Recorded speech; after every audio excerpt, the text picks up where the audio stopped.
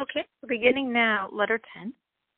Letter 10 focuses on a verse from Eicha, Lamentation, which loosely translated into English would read, "The kindnesses of God have surely not ended." But I'm saying that's a loose translation because the word in Hebrew, tamnu, is actually first person plural, not third person plural.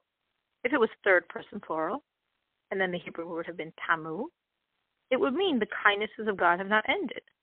But since it's first person plural, it means we have not ended. The kindnesses of God because we have not ended.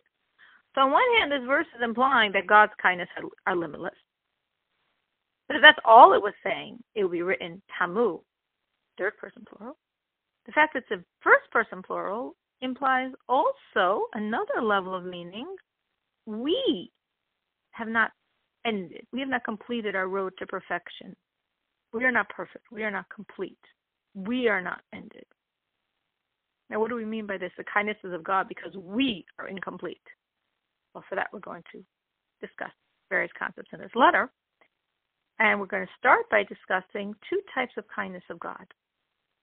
There's a kindness of God which is called chesed olam, a world-like kindness, a kindness limited by world-like limitations.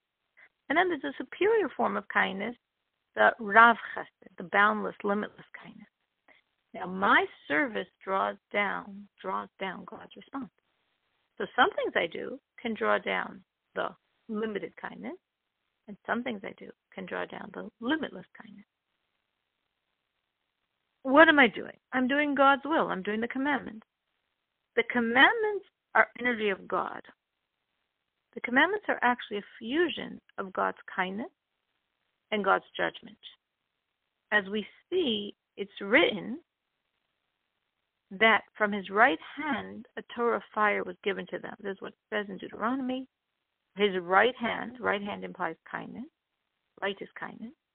A Torah of fire. Fire implies judgment or justice or severity or contraction. Because fire is this upward movement, this away from you movement, as versus the kindness that flows down to you. So from his right hand, kindness, a Torah of fire, judgment, was given to them. So is the Torah coming from God's kindness or is the Torah coming from God's severity? The truth is it's coming from both. The roots of the Torah is God's kindness, the right side. When I do commandments, I'm eliciting God's divinity. I'm eliciting a radiation of the infinite light of God. And that light becomes invested in me. But before that light comes down to me, that downward flow is first vested in God's attribute of judgment in the fire. Because that fire causes a contraction of the light and life that's coming from the infinity of God.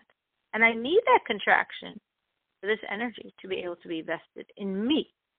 Because what I'm doing is limited. Most commandments have to do with physical, limited items. The tzitzit come from wool. The tefillin comes from leather, parchment. Charity comes from money. Even commandments involving my spirit, my awe of God, my love of God, my spirit's also limited. My ability to love and fear is also limited. So here I am, a limited human, doing limited acts with limited items and objects, and I'm drawing down a limitless energy of God.